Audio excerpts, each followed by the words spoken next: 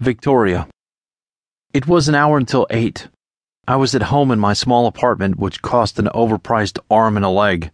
I was standing in front of my bedroom mirror, arguing with myself. I couldn't decide if I was going to meet Tyler or not. I'd had a particularly stressful day at work with Christine sending me all over the building for menial tasks. I'd pissed her off because I spilled her morning coffee all over her cashmere sweater. I thought for sure I was fired in that moment. And I'm sure she was tempted, but she probably figured it would be more fun to continue torturing and humiliating me.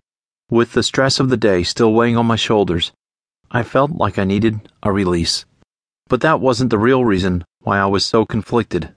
Images of Tyler's rippling abs and muscular body continued to torment me, filling me with a burning lust that was both startling and exciting.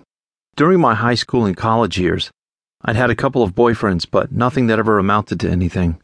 Most of the relationships had ended in heartache, and none of my boyfriends had the ridiculous confidence and overpowering arrogance that Tyler did.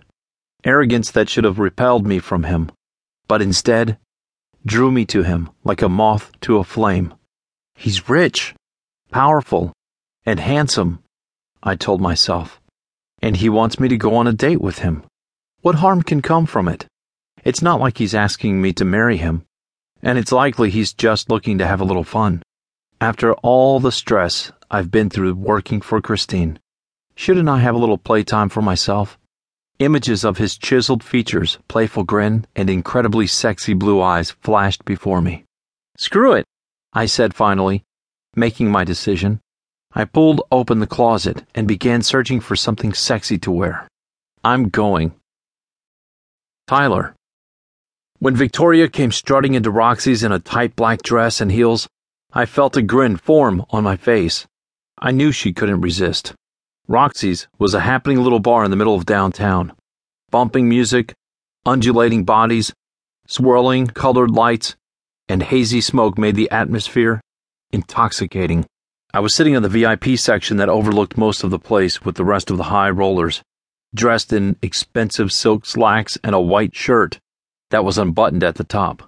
I watched as Victoria glided through the crowd of twisting bodies, obviously searching for me. I walked over to the edge of the section and waved. After a moment, she noticed me and began to make her way over. "I'm glad you could make it," I yelled over the music when she reached me. I gave her a disarming smile, and surprisingly, she smiled back. Still, her eyes seemed to say, "I don't trust you as far as I can throw you."